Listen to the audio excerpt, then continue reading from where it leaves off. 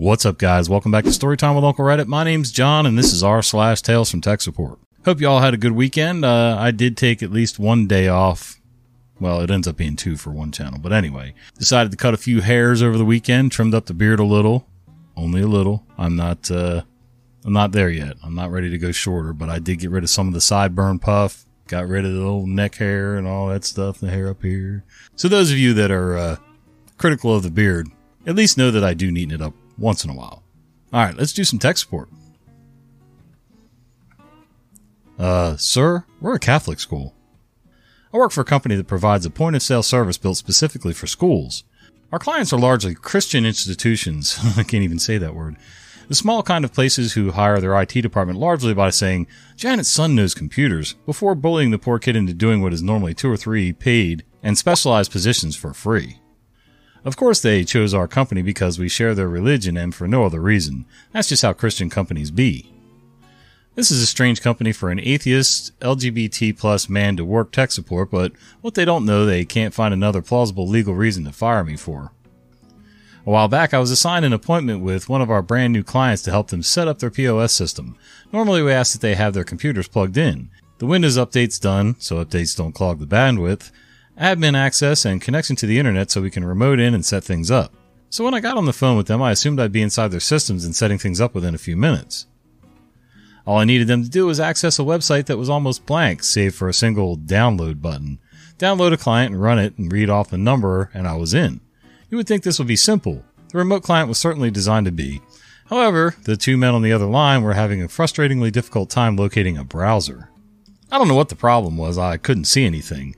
I just sat there listening to their vexed sounds of frustration and their assurances that they couldn't find it while trying to offer whatever apparently unhelpful assistance I could in locating it. They insisted there wasn't one installed, which I know isn't true. Windows always has IE or Edge installed, one or the other, unless they somehow manage to disable it. Finally, I got fed up with getting nowhere. These install appointments had a set time limit, and we'd eaten 15 minutes of it on this. Do you have a local IT department that can help? I asked. At this point, I would have settled for Janet's son. I bet he would have known how to open a browser. These two just sounded like two ancient, overwhelmed school office administrators who had this task foisted upon them. The guy I was on the phone with replied with an almost undercurrent of disgust, as if he was insulted by the question. No, sir, we're a Catholic school. As if the answer was self-evident and I needn't have asked. As if that explained everything. You know what? Sadly, it did. They ended up ending the call with assurances they'd reschedule, and if they did, I never heard from them again. Yeah, I don't think it has anything to do with religion, quite honestly. It's called private schools in general, no matter what religion or even charter schools, which usually aren't even connected with religion in any way. They tend to be cheap. And I get it, they got a tighter budget than the regular school systems, so you do have to kind of watch your money a little bit. And also, I know that smaller schools tend to have people who will take charge. Like, you have an assistant principal in your school or some sort of administrator, and he'll say, hey, I got this, I can make this work. And he's trying to save the budget, he's trying to look like the hero, whatever the case. But, I don't think any of it has anything to do with religion, but, whatever. Wildlife and modems. Mods, there's a link here that might break rule number 4, but it's difficult to describe, and I tried using my words first. I don't think I have that link. Anyway, I'm the customer. I've had Starlink for a while, hanging on to the old ADSL for backup. But Starlink's been stable for over 12 months, and it's time to let go of the landline and ADSL. The ADSL modem and router is downstairs in an office I don't use anymore, so I went down there to turn it off the modem and retrieve the Raspberry Pi being used as Pi-hole for that network. Really? There's a thing called Pi-hole? It's officially winter here now. Cool, but not really cold. The office isn't well lit, and I reached behind the modem to switch it off and unplug the Pi. I got a surprise because there was a juvenile brown tree snake coiled up near the modem taking advantage of the nice warm spot in an otherwise cold room. Cute little thing, probably thought it had scored a nice spot to spend the winter, when this large obnoxious invader came and disturbed it. It was about 45 centimeters, 1.5 foot long, body about as thick as your middle finger, and somewhat agitated, so I grabbed some heavy leather gloves and distracted it with my left hand, gloved, while my right hand retrieved the Pi and its power source. It reared up, but I don't think it was all that aggressive. I turned the modem back on to give it some warmth and retreated. It was definitely a juvenile, not adult-sized. Why yes, this is Australia, why do you ask? I live in an area where we really don't have many poisonous snakes. mainly one, copperheads. We do get the occasional eastern timber rattler here, but they're so rare that it's not something I ever worry about where I am. And even copperheads, they're pretty easy to spot. But even with all the non-venomous snakes that we do get around here, hognose, rat snakes, garter snakes, whatever, I still tend to kind of peek around corners and look behind things before I start reaching blindly. Oh, and black widow spiders. Yeah. Now, we don't have nearly the threats that Australia seems to have, or at least has a reputation for. And that's a whole lot of nope from me. Yeah. Cable internet support story. This happened way back in 1998 when I was working for one of the first cable internet providers as tech support. A very old lady called in asking why her new cable internet wasn't working. I asked multiple questions about her PC and her cable modem, to which she would just reply, "I don't know," or "I'm not sure." I finally figured out what the issue was. Her PC was still in the shipping box she had received it in, and so was her cable modem. I kindly let her know that she would need someone to come set up the PC before giving us a call back. Getting to that point, though, took roughly 45 minutes. Thank goodness she was a nice old lady, but man, that was a rough call to get through. This did teach me to ask future customers if their PCs were new to them and still boxed up or set up. Saved me on several other calls from customers with new PCs. It just doesn't make sense, man. Even she had to know that the reason nothing would work was because everything was still in the box. Like, how could she not know that? I mean, that's like calling the dealership and complaining to the service department that your car isn't running. Well, why isn't it running? Well, I haven't picked it up yet. Well, okay. What am I supposed to do? I don't know if that's an equivalent or not, but that's what it sounded like in my head anyway. My little pea brain. Misunderstanding resolved. I do a lot of work in people's homes hooking up voice recognition smart devices. I have a client in their 90s. I explained that I was going to need their phone for many hours that day and asked if that was going to be okay. They said absolutely not. I was concerned this might happen, so I had already found a few tablet models for them to choose to control all their smart devices should they not let me program with their phone. I said we were going to have to order something and then I would come back another day. I began to show them options for the tablets, iPads, etc. They're also a little hard of hearing. They said, "Why are we looking at these? I don't need these." I sheepishly said, "I can't program all these smart devices without a device that stays at your home to do it." She said, "Why don't you just use my phone?" I said, "You said I couldn't take your phone for the day." We were both quiet for a minute. Then she said, "Oh, you aren't taking it away from the house for the day?" I said, "No, I just needed it while I'm here." She said, "Of course you can have it for the day." Crisis averted. Hard of hearing or not, old or not, you kind of need to be clear with that. If somebody said to me, they're coming to program all my stuff, that they're going to need my phone for the day, I would assume that they were taking it away for the day. Plus, I can't necessarily give up access for a complete day.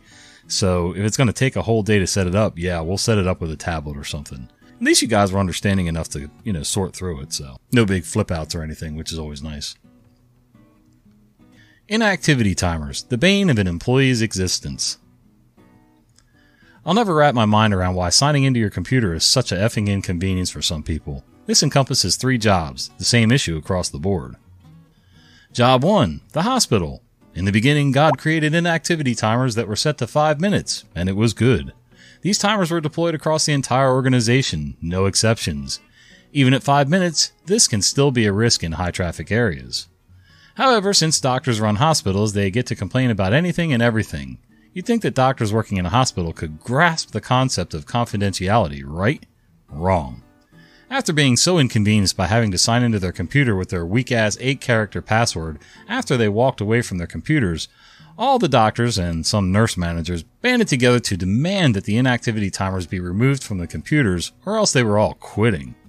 Now, this isn't just a small hospital either. It's a health network with 7,300 plus employees, a level 1 trauma center, 70 plus clinics, etc. Obviously, for HIPAA compliance, we must have something, so the compromise was an hour on the inactivity timer. An hour! At that point, it might as well be gone anyway. Job 2, the city. Fast forward a couple years. I'm now working for a local municipality. Small workforce of about 150 people. 0 inactivity timer whatsoever because people are so inconvenienced. Only one guy running IT and he doesn't like to rock the boat. I come in, suggest it. I get the, "Well, we tried that once, but everyone complained." Fine, whatever. I still take issue with this because employees are still handling personal information. Personally identifying information. Sorry, I'm slow. Especially law enforcement and utilities. HR is handling HIPAA information, and there's obviously things that haven't been publicly disclosed yet. Finally, an IT contractor tells the manager the same thing I did, and he goes, "Okay, we'll try it again." Our philosophy was that 2 minutes is a long time to not move your mouse, so we set it to 2 minutes. Edit. It's worth noting that this change was approved by the city manager and all department heads. Instantly, calls and emails flood in about, "Why is my computer locking out?" and "This is hindering my work." We respond with, "This is just going to have to be something that we learn to live with. It's been approved by the city manager." Well then, city manager turns around and goes, "Okay, 2 is too low, set it to 5. "Yeah, you're probably right. Seems pretty low. We'll set it higher." "Oh wait, this person is super inconvenienced even at 5 minutes. Make it 10. "Oh wait, this person is still super inconvenienced. Turn it off just for them." "Oh, and this person, and this person." At the time I left, we had a standard 5-minute GPO and a 10-minute GPO, and no timeout GPO that was originally intended for video boards, but had like 20 people in it. Job 3, the clinic. Back to the medical world I went, this time doing contract work on the side for a local clinic. They wanted me to redeploy everything. New server, new computers, new everything. Part of that was setting up a domain. So I obliged and tell them that there's going to have to be a 5-minute inactivity timer for HIPAA. Originally it's cool. Then, like everyone else, it's a problem. "It's just so inconvenient. Can't we just remove it?" "Nah, you wanted to be compliant. You're compliant now." "Well, just remove it for these people because they don't access health info. They still access personally identifying information and manage your money, but whatever. Here, sign this form releasing me from liability when you get audited and you're found out of compliance." This one is still an ongoing situation. The complaints seem to always be the same. "It's really hindering our work. It's slowing me down. I don't like to. I didn't have to do this at my last job. I get up to go do something and then have to sign back in all over again." Here's my take. I have a 20-plus character password that I have to enter almost 100 times a day. I have zero effing sympathy for you. Not only that, it's not slowing you down that much. You have to spend an extra 5 seconds signing in. Big deal. Also, if you're getting up to do something, you need to lock it anyway. But even if you're not going to, you're not spending 5 minutes going to grab a piece of paper from the printer. You're going to the bathroom, getting a snack, checking your phone, grabbing it up with your coworkers, or, in rare cases, you're doing another function of your job. But through all that, you're not working at your computer, so your computer should be locked. "But I need it unlocked at all times." No, you effing don't. I don't give a rat's ass what argument you think you have. It's wrong. Anyone else have to put up with this stuff? Edit. I totally agree that it shouldn't be cumbersome. But to the people saying, "It's my business, you're just there to make it work," we're also the ones who clean up your network intrusions, DLP circumvention, and confidentiality breaches, which usually come down to, "How did IT let this happen?" That gives us every right to demand that you implement certain preventative measures.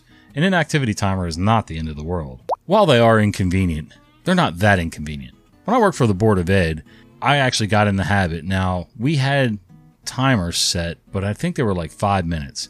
A lot can happen in a classroom in 5 minutes time, or in the library, or in a teacher's lounge, whatever. When I got up from the computer, I got in the habit of hitting Windows Lock, Windows L, just because it was easy to do. And when I came back, I hit the space bar, put in I think it was 8 characters exactly, and all was right with the world. It's not that complicated. And even in a medical environment, which is usually more urgent than my little piddly time at the Board of Ed, it's still not that much for them to do. So, whatever. People are always going to cry about something. My wife equals the user. Probably not to the level of some of your posts, but I've long been out of desktop support. And this r/ reminds me of stories when I was paying my dues in the support trenches. Some things you just can't avoid, especially when you're married to the user. Woke up this morning. My wife said something was wrong with her laptop. Whenever she tried to search, it would scroll to the right. Odd. Okay. Then she said it also happened in the address bar. In my defense, this was also before coffee. She said she rebooted, even unplugged the keyboard dongle to make sure it wasn't the external keyboard. Frankly, I was quite proud of her. Some mental diagnostics, and I have visions of having to spend the Good Friday holiday shopping for a replacement laptop. Her laptop was several years old. Let's look to be sure. So I opened up her laptop and I'm presented with the login screen. Sure enough, stars all on the password field. Check the laptop keyboard, nothing stuck. Control A and delete worked, but it would fill up the input box again. I see her mouse to the right of the laptop, dongle sitting in the USB port. On a hunch, I unplug the dongle. Phantom typing stops. Then I remember this mouse was from a combo kit. To the left of her desk is a folded up blanket, one of those big fuzzy ones. Under the blanket, the keyboard from the combo kit. Turned on and paired. She started using her other keyboard, never turned this one off. The look on her face. I don't think I've ever had 2 wireless mice or 2 wireless keyboards or anything like that set up at the same time. I did, however, once have a corded keyboard that had a short cord. And, you know, I like to lounge back in my office chair and kick my feet up on this other chair sitting over here while I edit and do other projects and things like that. You know, I'm a lounger. It's what I do. Well, the cord wouldn't reach right, so what I did was I had a wireless keyboard for when I would lean back and relax while I'm working. And then while I'm sitting up at my desk, I had the wired one, which I actually liked better. Thank God they put longer cords on these things now. But anyway, other than that, you know, I pretty much use my wired keyboard now and my wireless mouse, and all is right with the world. But I do keep a wired mouse in the drawer just in case. Alright guys, well thanks for spending a little bit of your day with me. I hope you enjoyed the video, or the podcast, wherever you are. And if you get a chance, go ahead and click like, subscribe, blah blah blah, you know the drill. If you stuck around this long, you might as well subscribe, right? Alright, till the next one, see ya.